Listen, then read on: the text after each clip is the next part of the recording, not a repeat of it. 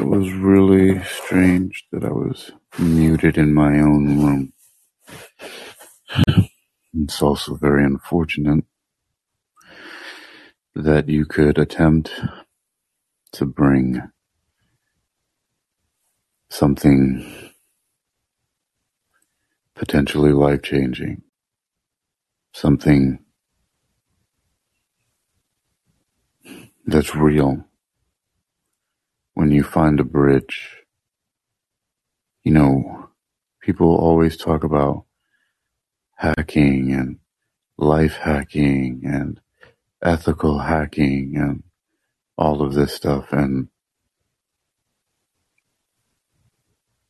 everybody wants to find out that one key to getting something done. Especially, you'll hear a lot of talk about, I want to start a business so that I can further so-and-so cause, or, when I get my business going, I'm going to contribute to such and such a charity. And all of these, when this happens, then I'll do that.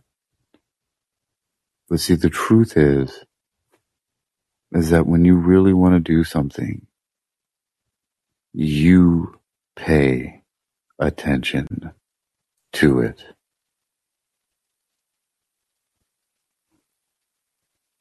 In some way, you pay attention to it. So, what happens is that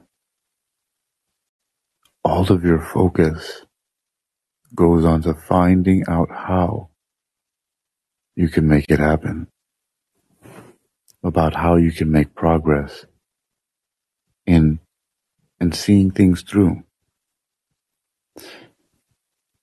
But in this world, when you have a voice and you can organize yourself in such a way, organize your thoughts, people call, for example,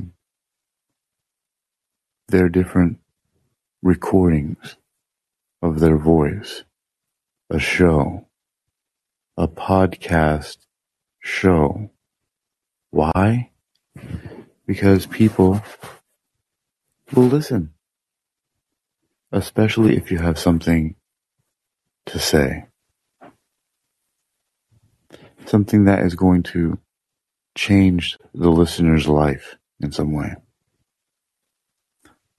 And can you imagine having that kind of information? I'm sure that maybe you do. And maybe you can imagine it. And then you impart that information to someone else. And it totally goes over their head so much that it actually even enrages them.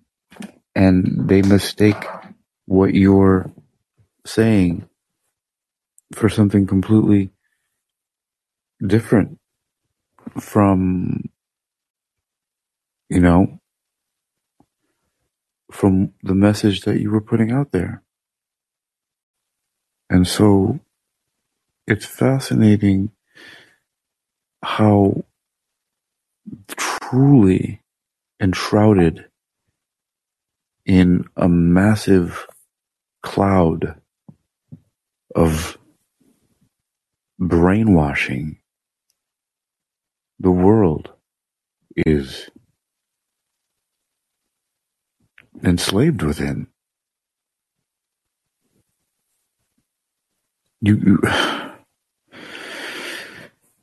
I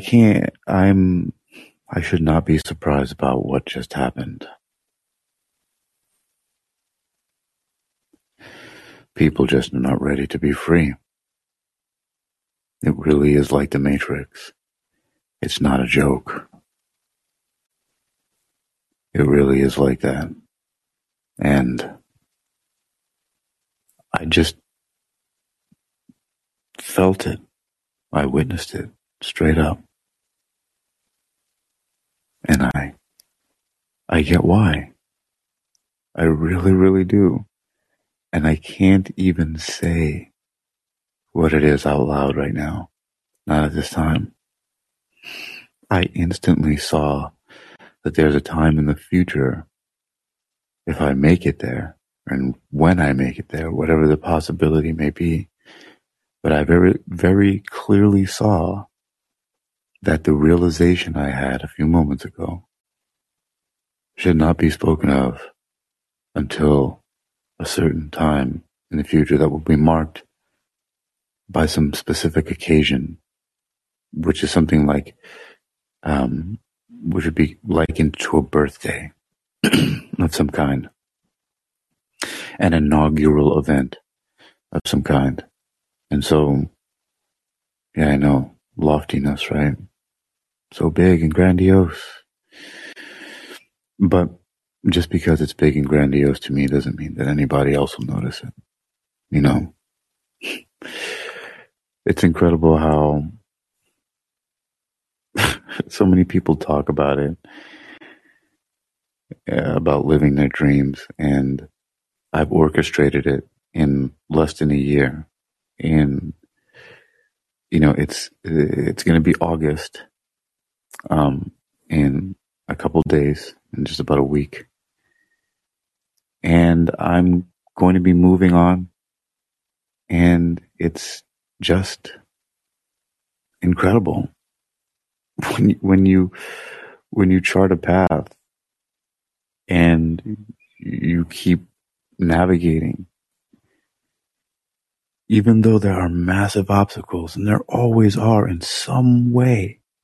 It could be from people, or from yourself, or from some circumstances in the community, or even the world at large. Like, for example, with COVID, right? That was a global event, supposedly, that affected everybody and everything you could do.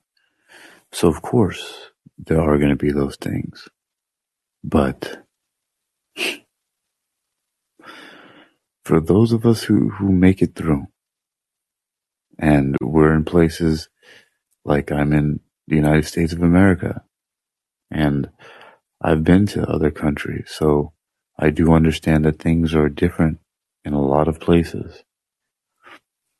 But here I am, you know, right here in the position that I'm in. And should I apologize for it? For the fact that I figured out something that works for me?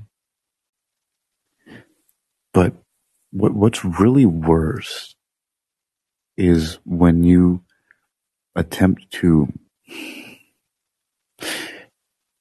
I'm going to say this because it just, you so you can understand it, but when you attempt to bless someone with some knowledge or some information or a direction or something that you know. For example, imagine somebody wants to learn how to defend themselves, and you just happen to be an expert martial artist who's been training your entire life, and you have been in situations and have tested your martial arts, so you understand how it works, and that you could really help this person to have more self-confidence and feel better about themselves, because you know that what you understand how to do and how to teach works. And then you hear that this person needs that, and you offer it to them, and then they get angry at you. Is that, I mean, today I had two really jarring incidents like that. One with somebody that, one that I was supposed to be seeing today for some business meeting, and then another remote interaction. And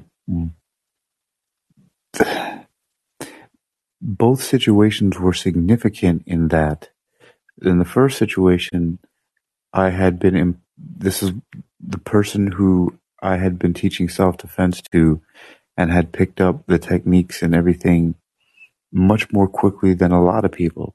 I mean, I've seen it before because of just the way that I teach, but this person was exceptional. And then it just all fell apart very quickly, and it just wasn't very nice. But it was because of a third party, a relative of theirs, that was really causing a problem. But still, and how that relates to this telecommunication that I had, this distant interaction. I gave this person. I mean, I stopped short of like transferring money into their bank account, and the person got angry because of it,